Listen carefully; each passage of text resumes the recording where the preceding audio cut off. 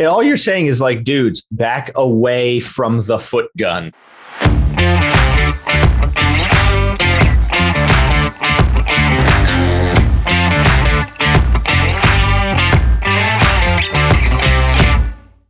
And welcome back to another episode of Refactored, the show where we try and help ourselves and you suck a little less every day. My name is Frank Cole. And my name is Chris Tunkinson. And today is episode 26 on June 8th, 2021. So I am in the throes of yet another assessment. I've done a number of these. Companies call us in. We kind of just do a perusal of what they're doing, why and how, and then we write up this fancy pants report for them. And telling them what they already know and so on and so forth. There's a lot of that. Yep. Art of consulting and all that, so on and so forth. But what I'm finding is more of what I have always seen my entire career. I'm just seeing it on a much larger scale because it's for bigger companies. Now I've done a number of these. If I gave names, you would absolutely recognize some of these names, which of course we can't do. Mm-hmm. But the problems all stay the same. They just get bigger and worser. Huh. I said worser. Well, right.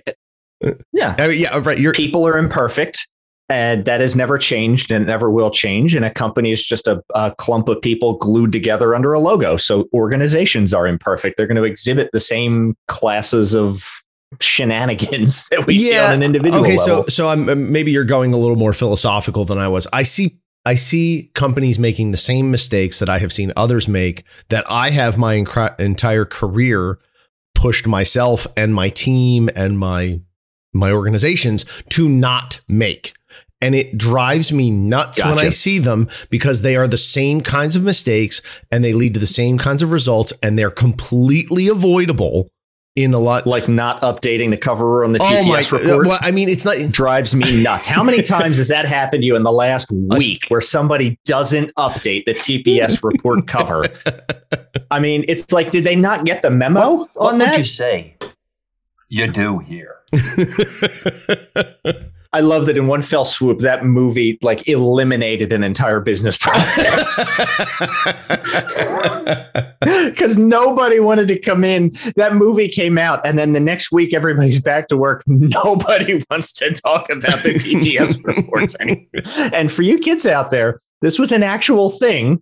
This is a TPS, test plan specification. Go look it up. In the days of yore, in the before times, the graybeards would actually type these up. Go research this. It was that was part of Waterfall, wasn't it? Wasn't that like a Waterfall activity? Waterfall related activity? I never did one. I never did a formal TPS. No, it doesn't have to be jailed to Waterfall. I mean, back then, you're talking what, mid 90s, kind of like mid to late Waterfall, 90s. like Agile Extreme. Those things hadn't really. Right. Those things hadn't come out yet, I don't think.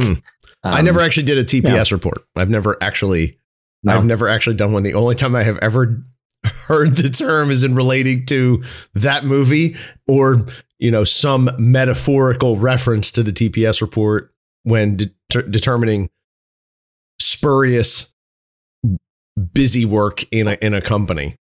So, yeah, I've heard like, okay, what's the test plan? Do we have a test plan document? Like those sorts of things. I've not heard anybody call it a test plan specification. Nobody said TPS report. So nobody has the stones, I think, or the stomach. Not anymore. Not anymore. No, but it's not even that stuff. So I'm talking in a more centralized space of, the kind of work that we do. And so, I mean, sometimes it's stuff as simple as source control. Like I'm talking that low level where you've got engineers that aren't committing code into source control. Again, at notable places. This is great radio. Nobody can tell that I'm speechless right now. Still, this is 2021. We're not doing. I have been telling my team for a decade, if it's not in Git, it doesn't exist. Yep. Like. Yep. Oh, but we use CVS or SVN or TFS. No, if it's not in Git, it does not exist. I don't care. Yeah, but you know what? I'll lower that bar even further. As long as it is somewhere in a source control system. Like no, we can fight over this. I don't care, because having stuff in TFS is as good as not having it, in my opinion. Well, I agree, because you cannot effectively branch and merge. It's slow. It requires connectivity. It's a whole branch. It's like it's fighting you at that point. Well, for sure. Yeah. I mean, yes, I agree. Git is the place for it to be. That's not my point. My point is companies using zero, none, nada in terms of source control. It lives on a developer's machine or on a remote box, and then in production. Such sad, so disappointing.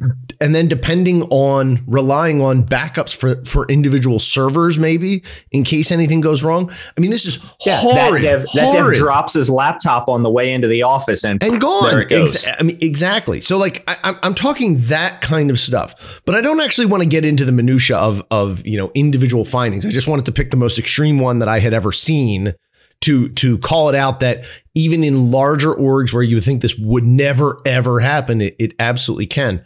And it's not about the fact that it happened. And I can sit here, we could sit, you picked your jaw up off the floor when you saw that they weren't doing source control, for example. Eventually, it took me a while. A little bit, but that's not the point. The point is that this stuff happens. And so I'm more interested I'm less interested in the what, and I'm more interested in the why, because the what is easy. Okay, you're doing this thing. Why don't you stop doing that thing? Hey, you're going to chop your leg off with a chainsaw. You should probably not chop your leg off with a chainsaw. Oh my God, this is the greatest report ever. Here's $1 million. Thank you so much for all of your wisdom and all insight. All you're saying is like, dudes, back away from the foot gun. Yeah, that's it. I always did like your foot gun. That's a great analogy, foot gun. Anyway, yes, a lot of it is don't touch the foot gun. That's a lot of the recommendation, but that's not the point. The point is why? Why do companies let this happen? Okay, and so I don't have an answer. Yeah, so we're over that. So I don't have an answer. Right. So I don't have an answer to the why yet. But what I do have is a recommendation to try and get someone mentally around that could work for an engineer, could work for a manager, a director, a C-level. But if you are like us, like you and me, where we're always trying to push to be the best, we're always trying to do it the right way for the right reasons, and you invariably run into these walls around budget and time and interest and all consensus, which I'm just about sick of. Yeah, there's all kinds of things that you can point to. But that's not you see a thing, it's not being done right. You want to do it right. Okay, here's how you can try and make the case for doing it right. Executives because we write all these reports for executives. We're focused on an executive audience. And so. Okay, so your target audience is C-suite. Yes. Okay. Now, maybe we don't do the report maybe we were hired by somebody below the C-suite. But the goal is to give that person a report that they can hand to a C-suite and say, look, this is what we need to do. That leads to action, which means it needs money, which means you need an executive sponsor. So it needs money, even if it's not necessarily money, it's time, which is money. So, okay, so fine. Yes, money. You need the executive interest and sign off. And they want to know, okay, what is it? Why? Why do I care?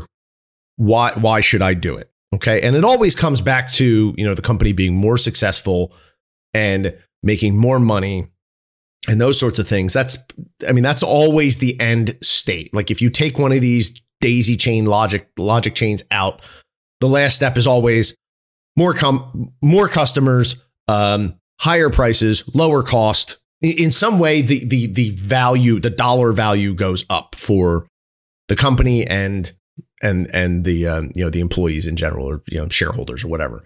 So not that. And just to be clear, it all does tie back to money. Yeah. You can call it time. Mm-hmm. You can call it risk. You can call it human cap. You can call it a lot of different things, but essentially that is being translated into a number. Exactly. And that is fine. That is how capitalism works. It's a great system, and that's great. That's how business is done. That's not the point, though. That's always the last step. The challenge that I see a lot of people who are pushing for a certain they have an initiative that they're trying to get moved up the chain and they run into problems, it's not on they don't connect to that last step. The last step is always the same, but it's those 2 or 3 before that everyone seems to have a problem making the case for. And so getting from the technical thing to the organizational impact, so it's the organizational impact that sits between the technical thing and the ultimate number. Right. Exactly. Okay. Exactly. Now, so what are you saying? Well, first of all, there is a, we have our correspondent on site, Frank Cole. Frank, what are you learning? There is a now I need like a stock ticker sound. I need that. Oh yeah, totally. Hold on, let me make a note. Or the sound of a hurricane in the back. You saw those videos where it's like the weather guy and he's standing sideways in the wind, and then there's 2 people in the background just strolling through the park. I know, like the weather guy's making it out to be that he's you're talking about. I know it. He's on site. He's braved the elements. He's putting his very life in danger. He's standing at a 45-degree angle against this wind, and then there's like a couple with their pug milling around in the background, clearly unaffected. Yes. I know exactly what you're talking about. All right, so I've written it down: stock ticker and hurricane force gale winds of some kind. So. We'll get on that. It's so that's always the end state. Sometimes people forget that needs to be the end state, and so you have to make that case. But if you're internal, you're already at a bit of a handicap, because for whatever reason, we talked about this a little bit before with the consulting angle before. For whatever reason, people trust external, objective, quote unquote, third party analysis and assessment. You and I have been the recipients of this on both ends of the spectrum, where I have made recommendations to my own employers about, hey, this is what we need to do, and here's why, and here's how. And they go, okay, well, that's really good. 6 months later, a consultant says it. All of a sudden, it's a good idea. We need to do it now. And where are we? 100%. And it makes your blood boil. Happens all the time. It is just happens to everybody. It's just the way it is. You're absolutely right. It sucks. It's horrible. So if you are making a push internally, know that you are already facing those headwinds. And so if you're doing that, you're going to need to add additional weight with usually metrics. You're going to need to gather numbers that support whatever it is that you're trying to. You're going to want hard numerical evidence. You want to quantify. You want something quantifiable. And this is the trick, I think, of technical management. One of the tricks is learning how to quantify, because I can know something to be true. I can have it from my teams on the ground. I can know what needs to be done. I may even have general executive support for something, and I still can't get it done. But as soon as you take us and as soon as you quantify it, you say, this is the specific impact. Okay, then the gears start turning. There's ROI. It takes this to do. We get this out of it over this much time, and the risk and the time and the boom. And then you can get moving on it. Just quantifying things. Right. And you can't just say, oh, this makes releases easier. You know that to be true. Let's say you're trying to automate a pipeline or something like this. You can say this makes releases easier. You can say it, but if you say we can shave 98% of our release time off, that's a number. You've quantified it. And in my experience, not only does that help make the case, but it also gives you authority. Yes. Because you've done your homework and you know what you're talking about. And many people don't do that. And so it makes you stand out. Right. Exactly. And so you know, your audience is not dumb either. Sometimes that's another mistake that I see a lot of people make when they're pushing something internally. It's, I understand this thing, and these boobs above me, my boss is a moron, my boss's boss is a moron, and this rube. It's a great word. So you just have this firewall of idiocy in front of you that if they could just get out of your way, if you could just this club wielding troglodyte won't let me do my job. If this nitwit would just get the heck out of my way, I could solve all of our problems and everything would be successful. Okay, that's never the case. Newsflash. 99. I will do the usual exception, 99% of the time. That is not the case. The person who is in the position above you got there because they're not stupid and they're actually pretty good at what they're doing. They're lacking that thing if they're your gatekeeper, they're lacking that key that opens the door and pushes it forward. A lot of times, you were talking about metrics. That's a great way to do it. And I have seen that work really well. And even as soon as you show the numbers, you've got all your other support information. You show them the numbers and then the case makes itself from there. The conversation basically gets on rails, and I have seen it take off from me in ways that I didn't expect positively. So, you just need to be giving them the right information and looking for whatever that lock is and understanding that the person who is blocking you is probably blocking you because they're not seeing why this is valuable. They want to know why. Why should I care? What should I do? Why should I do anything about this? Is this actually a problem? Or is this just something that you are seeing?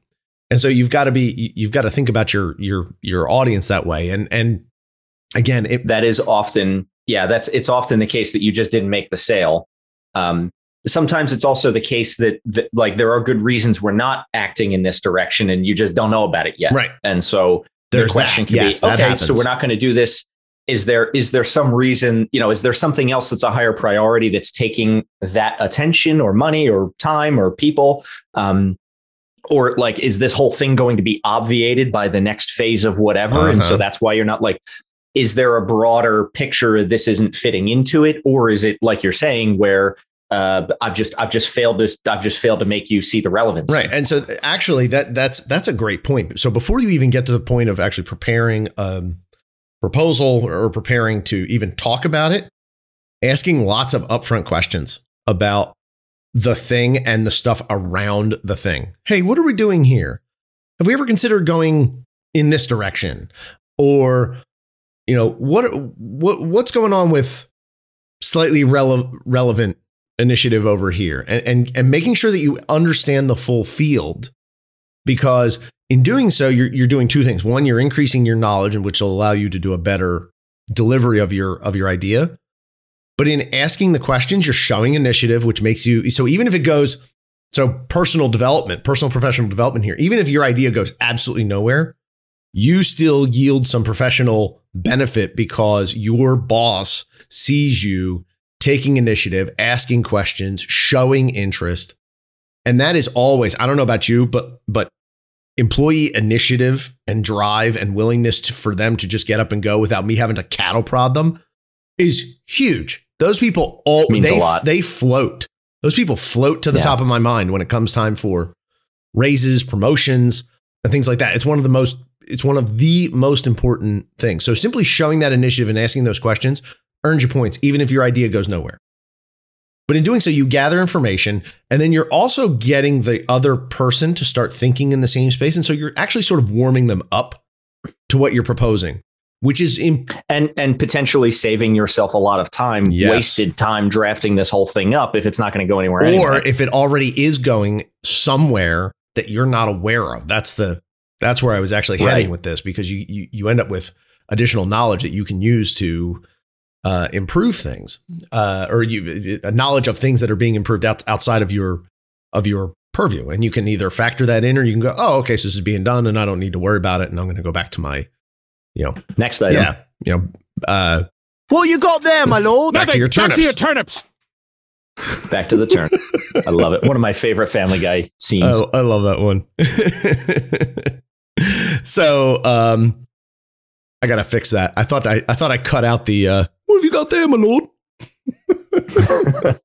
Oh, this is a professional outfit. Anyway, so you gather. You're asking questions. You're warming them up. You're getting that intel, and then you are. So now you've got more stuff, and okay. So going all the way back to where I started with the connecting the dots. One of the everybody can make the first couple jumps.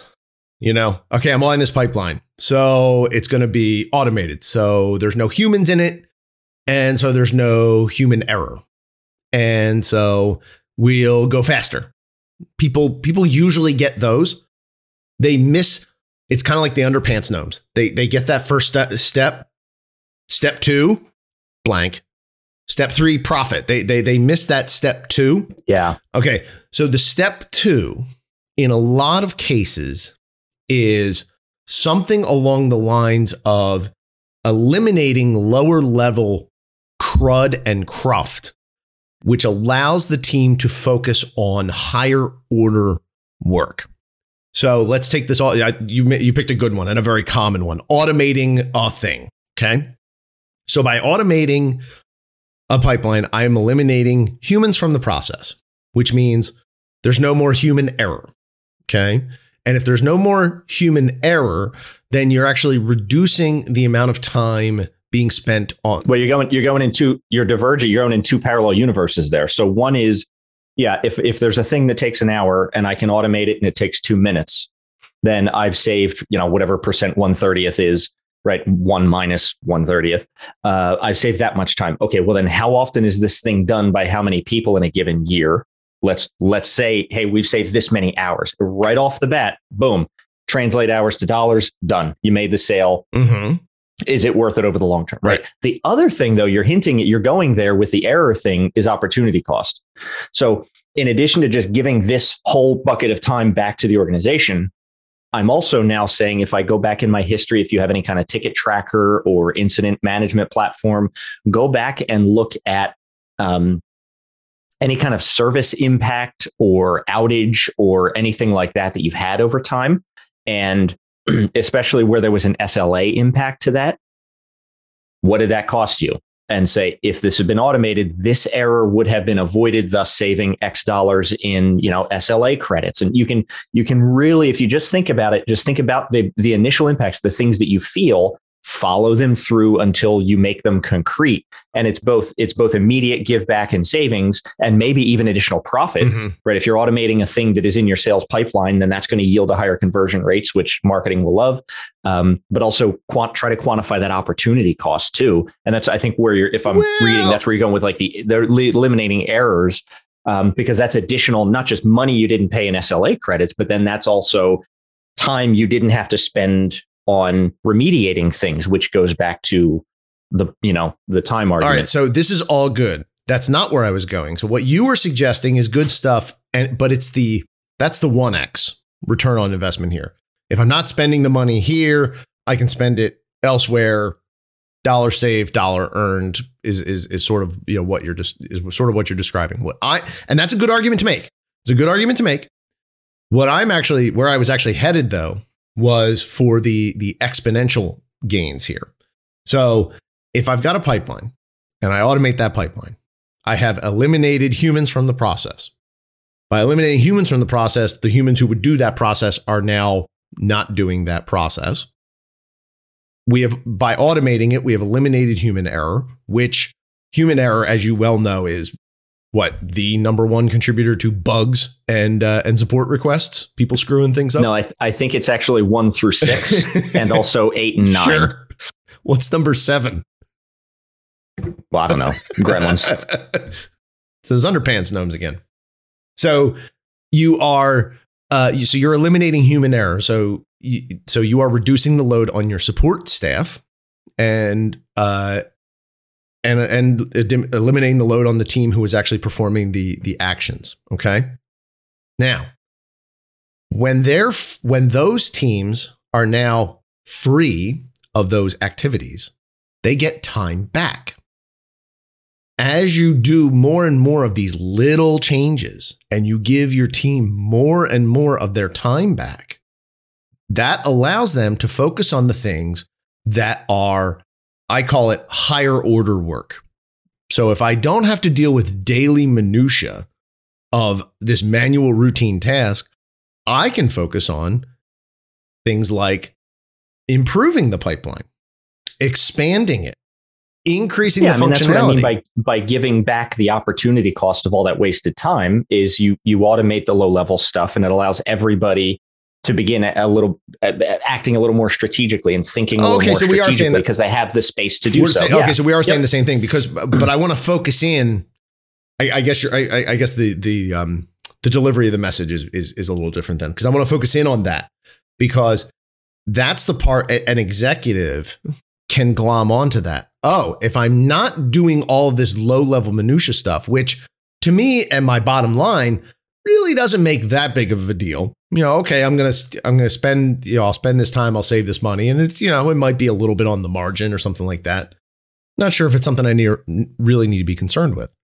But as you start to add these things up and you start to give more and more of that time back and you focus on more and more of this higher order work, you're able to make significantly larger and larger evolutionary leaps in the overall functioning of the organization. The umbrella term for all this is a buzzword called digital transformation.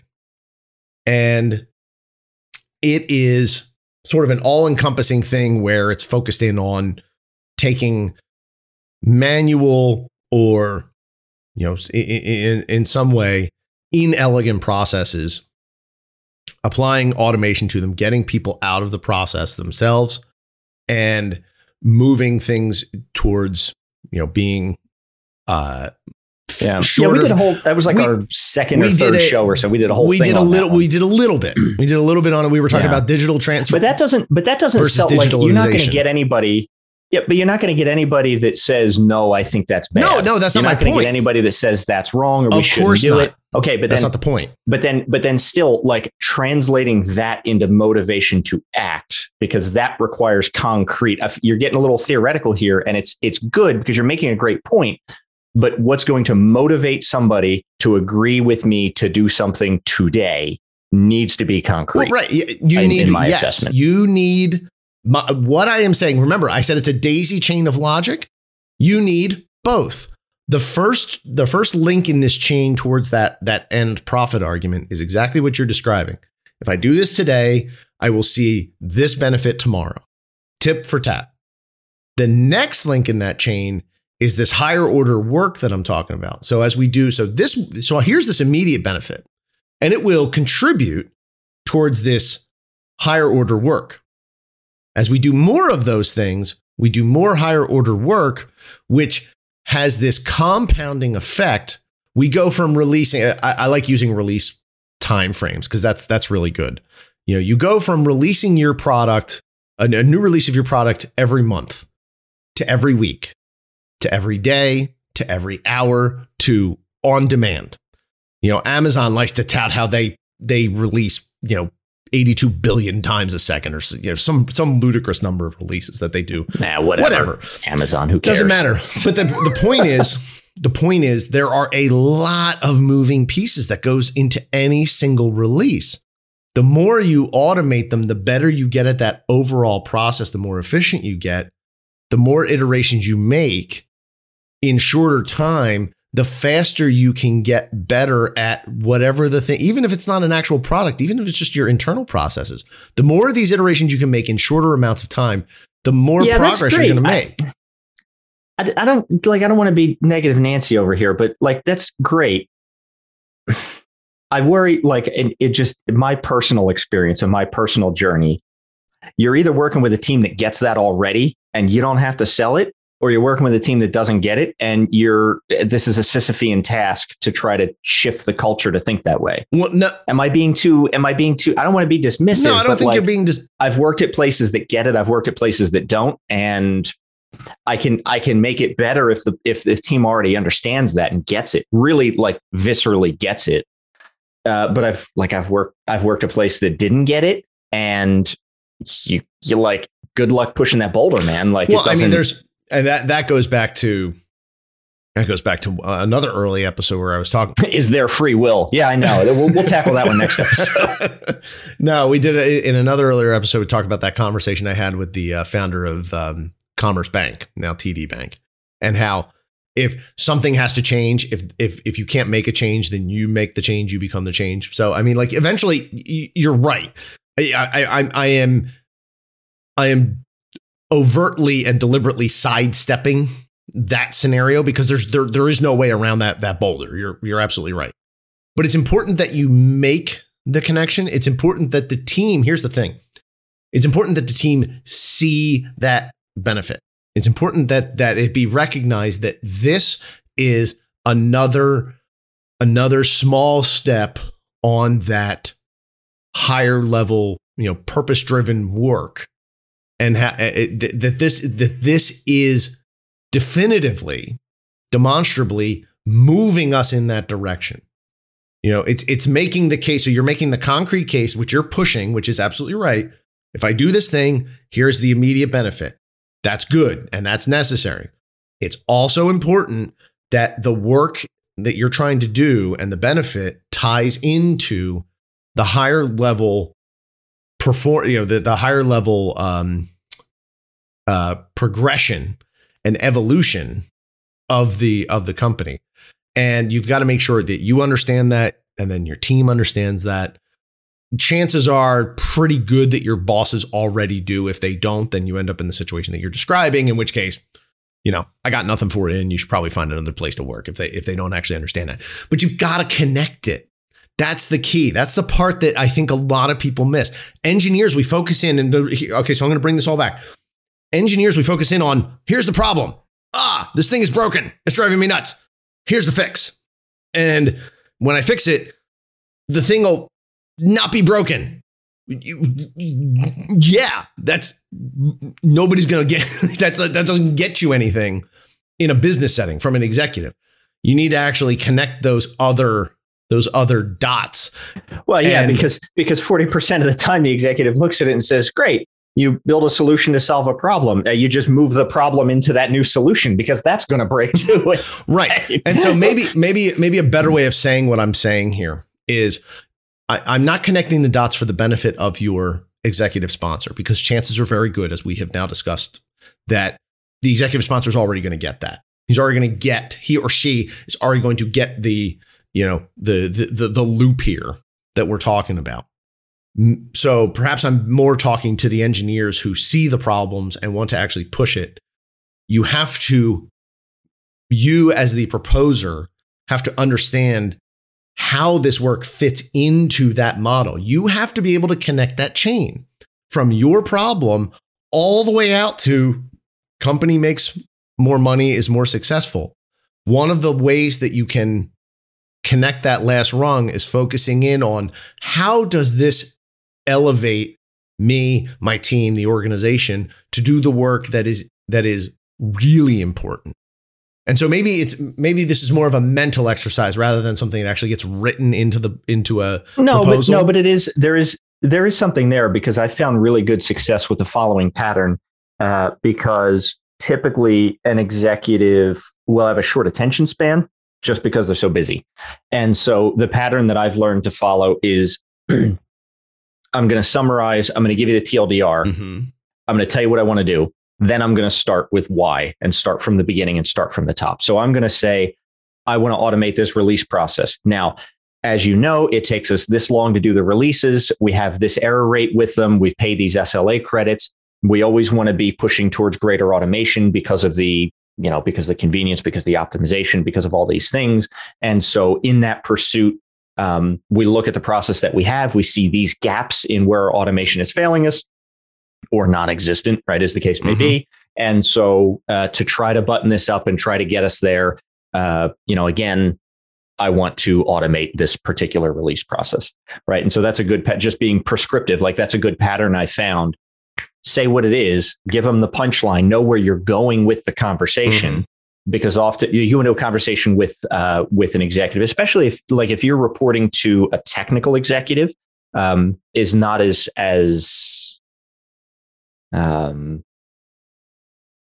not as pervasive, I would say. But particularly if it's like somebody from finance or ops or like some other business unit, if you just start with a high level, then your thought train is going to get hijacked before you actually get to where you want to take it, because they agree with the first step and then start to diverge after that. So you ground the conversation. Here's the TLDR. I want this thing. And then Simon Sinek, right? Start with why. And that's your conversation. But I've learned the trick of like hinting at the thing up front, rather than just jumping into, these kind of loftier goals, right? Ground the conversation, and then kick it off with why and let it follow. Oh, no, you're absolutely right. And when we do assessments, the reports themselves are extremely concrete. We say, do this, don't do that. reconsider this. But that's a consultant delivering a report about what a client should do. Like a lot of that is already trod. So I'm not saying when you're having the conversation not as a consultant, but like as an individual contributor or a manager, or, somebody who's saying something upstairs, we should do X. That's a little trick that I found to help those conversations. But that's exactly what the consultant report does. We should do X. And then I go into background on here's what the thing is. Here's why you should care. And then you come back to that conclusion. So it's like conclusion, supporting material, conclusion again is kind of the format, which is what you're just. Okay. So the way you phrase that made me think that you don't do what I just said. And then you just said what I said. So now I think we're just agreeing with each other. Okay. So let's move on. Right, so we'll move on. That's fine. I guess I think that as we're talking through this, what I am suggesting is it's the mental missing link for somebody who is technical in nature and is trying to get something approved by an executive, technical or otherwise, because technical executives they still need to make the business case. They're just better at they sort of straddle the gap a lot of times.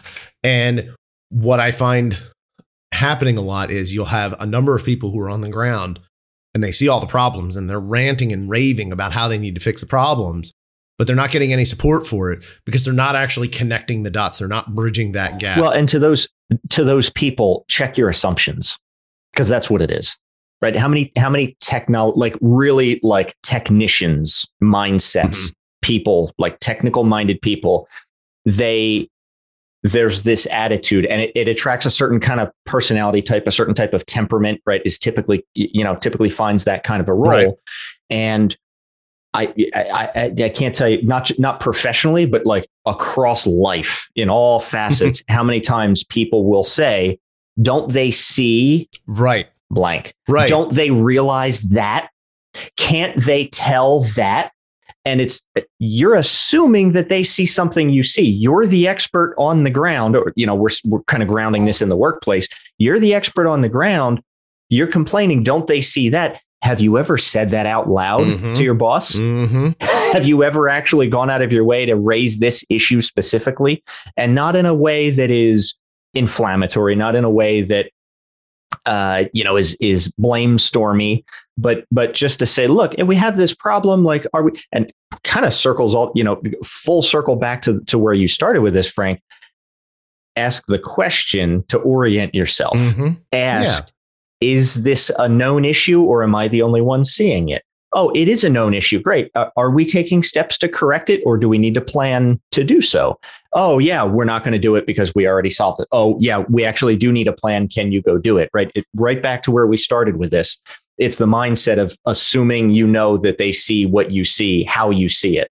And it's usually almost always one of the two. Either they don't see it at all, they weren't aware of the issue, and had they been aware, they would partner with you to resolve it, or they don't see it the way you see it because of the different perspective, and then more questions and kind of driving through. But it's that, don't they see that? Probably not. They probably don't see it the way that you do is the ultimate answer. Yeah, they don't. But it's a matter of, I think it's almost a matter of altitude. So maybe a better analogy for what I'm describing, instead of links in a logic chain, maybe rungs on a ladder, and you need each rung to climb to the next one so that you actually reach the same level that the person who needs to make the decision is actually operating at. If you come to them with a concrete problem about, this pipeline needs to be automated, that's not, they're going to look for they're going to look for some kind of cost analysis associated with it. And if you don't have any of that information, then it's going to be, well, come back when you've got that, because right now, as far as my financial numbers are saying, this isn't a major issue. So they may not see it. It very likely, will not see it. You need to build that ladder and connect those dots. And one of the areas that I think a lot of people, especially technical, who are making who are committing to these kinds of initiatives or trying to get these things done, the piece that they miss is how this connects to higher order work. What is it that you're able to do if you're not doing this thing? And maybe parts of that make it into your messaging, but it's at least as a mental exercise, you need to be able to connect those dots. If you cannot connect those dots, then what you are pushing is probably not going to go anywhere. And it's probably not as important to the company as you think it is. No, that's a really good point. And it is part of the exercise in framing, right? Mm-hmm. As the manager, I'm taking the management approach here. As the manager, I want to know why it is you want to do this, what you're going to be doing instead, because that's motivating. Clearly you've got a motivation here. What is it? You don't want to be doing this work. What would you rather be doing? Right. So I want to understand what the personal motivation is to undertake the change. And I want to understand better what the organizational goal is to approach the change.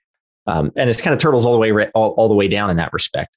And it usually starts, there's this, the thing, the guy wanted to change the world, but he couldn't. So he decided to change his country, but he couldn't. So then he decided to change his neighborhood, but he couldn't.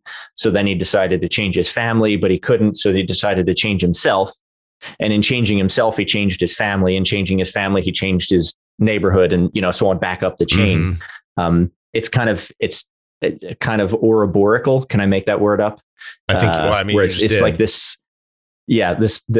Well, thank you. You're going. It's the bottom up, and it's actually it's building it from from the bottom to the top.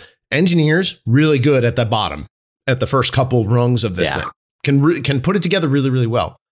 It's when you start moving into that business end of it, and and anything beyond, say, this is totally contrived, but anything beyond the current fiscal year, like you've got this narrow band of the cost benefit, and you need to think. Well, that's why we talk about that nebula between contributors and leadership. There's this gray stuff in between. What happens there? Mm-hmm.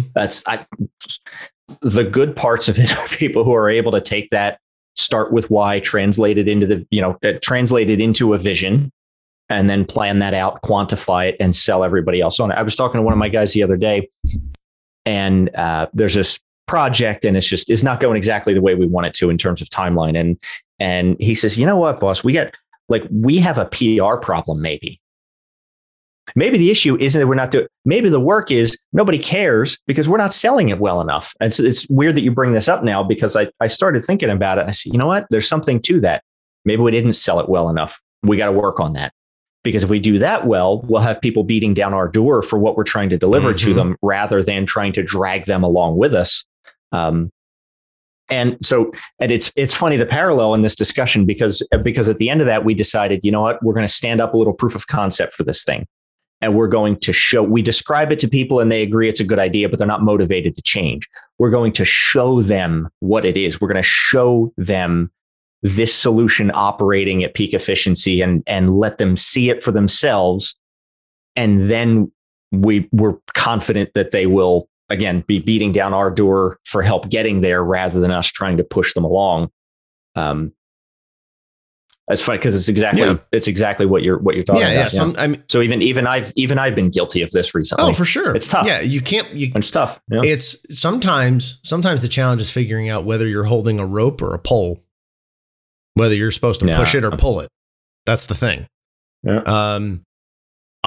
And to stretch this metaphor even further, I think that you are way more often holding a rope than a pole, and you can't actually push it. You have to pull it. You have to lead the other party to the conclusion that you want, and that conclusion has to be aligned with what that person is interested in. You go high enough in the organization, it's going to be more customers, more revenue, lower cost. So, something. It's going to be one of those higher level things. You've got to connect to that. Even if you don't make the overt connection in your proposal, the person needs to be able to make that mental leap. And it's that step before that I think a lot of people. No, I'll take it. You need to say it. You think so? Because again, back to assumptions. I think you say it. I think you say, look, this is the overall strategy, or this is the overall vision, and this is how it connects to what we're doing now. This is why this is coming up, because it aligns with this broader thing. Mm-hmm. I think you come out and say it. No, maybe not when you're pitching. If you're pitching this upstairs to an executive, they should be able to make the leap and see how the dots connect. But if this is something you're trying to get like an adjacent team or somebody under your organization and trying to share the vision and get them on board with what you want to do, I think you make it clear. I don't think that higher level stuff, the coarse grained direction and machinations of the business and the organization, mission, vision, value type stuff, I don't think that can be over communicated. No, I don't think so either. It's just that you don't want to, when you're giving these kinds of presentations, you typically, and I know this is true for me, I'm ingesting information, and I ingest long enough until I understand what's going on, and then I may add some follow-ups, and then I'm done. I was like, okay, I've got everything I need, but the presentation might continue into other areas, right? But you lose people who aren't patient enough to get to that concrete, which is where you and I have both discovered, like, no, you put the TLDR at the front. Yes. This is where this conversation is going to go. It's like a good. I saw a good conference talk recently. I forget what it was, but the guy's like, "Hey, at the end of this, you're gonna agree with me that it is the case that yep. right." And then he started with, "Hey, my name's Bob Boberson, and I come from Bob University, and I'm in the department of Bob's doing the Bob's work," right? And then he started the normal con talk kind of thing. And then at the end, he said, "By the way, remember when I said you'd agree with me that it would be the case such and such?" And it was a really nice. Because you get people who are they don't have any attention span. There are people that are busy because they have an important job to do and they're pulled in a million different directions. And that's kind of what leadership is. And then you got people who are just going to tune out if they don't see where you're going. Then the beauty there is you tell them where it's going. Then you reset, you start with a why, and they are allowed to, they could tune out. As soon as you get through enough of the why, you start at the top and you're working your way down. As soon as the causality is clear to them and they're able to make the jump from where you are descending the ladder of why to the thing you said at first, boom, then they get it end to end. And they may, even if it's like a one-on-one, they may even be able to short circuit the discussion at that point and say, "I see why you got from here to there. Let's do it. And what are the details? And let's start planning." So that's a really good tactic. My old chief of staff, he did this all the time. Bottom line up front, bluff every time, every presentation. If you prepped anything with him, it was always bottom line up front. You always just open the door with, "Here's the point. Here's what we're doing. Here's what I'm saying. Here's the proposal." Yeah. And then it's all the supporting material from there. Let's go on a tangent here, because this is not the first time in very recent memory I've heard somebody refer to a chief of staff in like the corporate environment. Mm-hmm. This is a new trend that says this is the trendy thing, or have I just not been aware of this kind of undertone? Because it's not common for a company to have a chief of staff, but maybe it's more of a military thing. The guy I'm talking about actually came from the military, and so he may have actually borrowed that title. But that's one case. Now that's like 2 or 3 times in the last, year that I've come across as somebody who was like chief of staff at a normal corporate job. And it's just not a traditional. Yeah, well, I mean, if I had to get, we're just riffing now. So if I had to guess based on my one-time experience with a chief of staff, the chief of staff is the person who is responsible for corralling and organizing the various department execs where their respective Venn diagrams overlap. So if I'm doing a thing and if the company is pushing an initiative and it's going to require the involvement of, say, IT and development and finance, then the chief of staff would be the grand orchestrator. So they've got a hybrid CEO project manager type thing going on. However, so that's one way of looking at it, where it's sort of like it's like a CEO, but it's an executing CEO as opposed to a strategic CEO, which was. And we already said we wanted to eliminate people or eliminate humans. I think you said. Eliminate humans, so we can. So they're Are they the ones executing all the humans? Destroy all humans. Yes. Destroy all humans. Destroy all humans. So that's one concept of a chief of staff.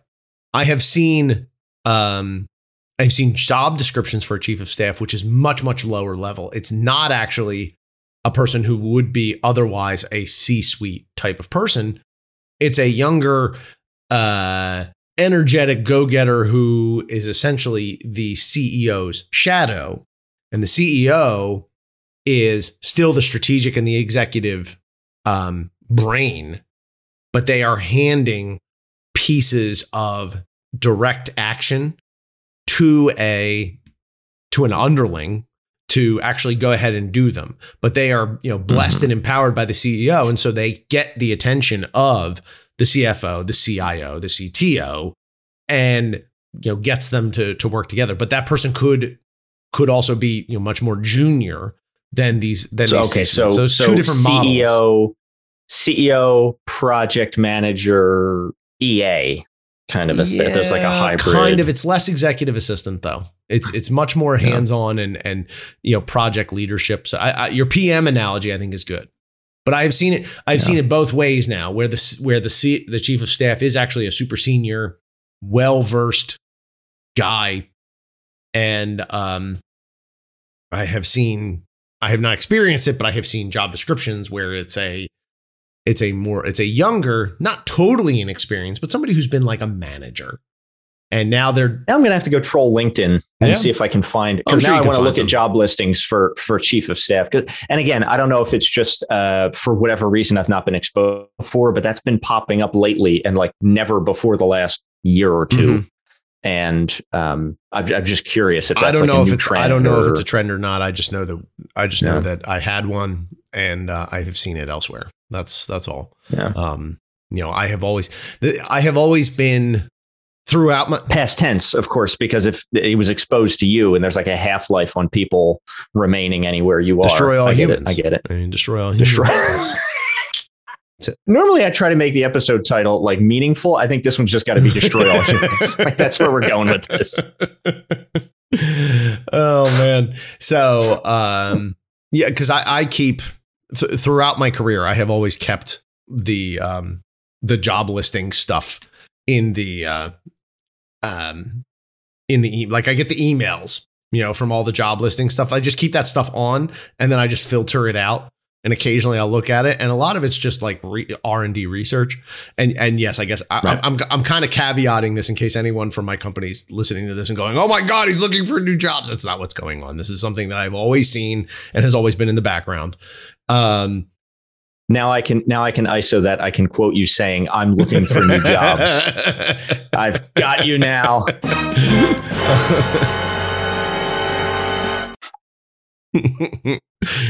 So anyway, I have always gotten these things, and you can keep track of them, and I have seen it come up more recently. So maybe it is a newer thing, but it's not something that I have paid close attention to. So I can't say for sure if it's a new trend or if it's a new role or if it's a reimagining or renaming of an old thing. I don't know. Yeah, that's one. Yeah, now I'm going to have to do some research on it. I mean, it's cool stuff. Yeah. Well, I will say if you know what a chief of staff is, if you've had experience with one, you should get in contact with us. Tell us more. Feedback at refactor.work is where you would send that to. Send us an email or, record a message with a voice recorder app and send us the clip. We'll play it on the show. Caveat. Like we have right of refusal to not play it. We will edit it to make you sound like a jackass. I was actually going to say we'll edit it to make us sound like less of a jackass or to make them sound less of a jackass. So I mean, more of one. No, my goal is to ridicule you. What I'm trying to say is, definition of porn. You know it when you see it. Just keep that in mind when you send this stuff. Okay, we maintain editorial privileges. That's my rule. Just don't be an idiot. Yeah. Don't be an idiot. Don't be an idiot. Okay. Well, we'll see. But you can find show notes, back episodes, recommendations, all at refactor.work. You can find more of Frank's personality online at www.hotcoals.com. You made me a face. You did. No, you said it right. I was. Coals.com. You rebooted my brain. It's like, wait a minute, is that how my last name is spelled? I thought you actually got it backwards for a second. LSLMNOP. You can find more of my online person at chris.tonkinson.com. This has been episode 26 of the Refactor podcast. Thanks.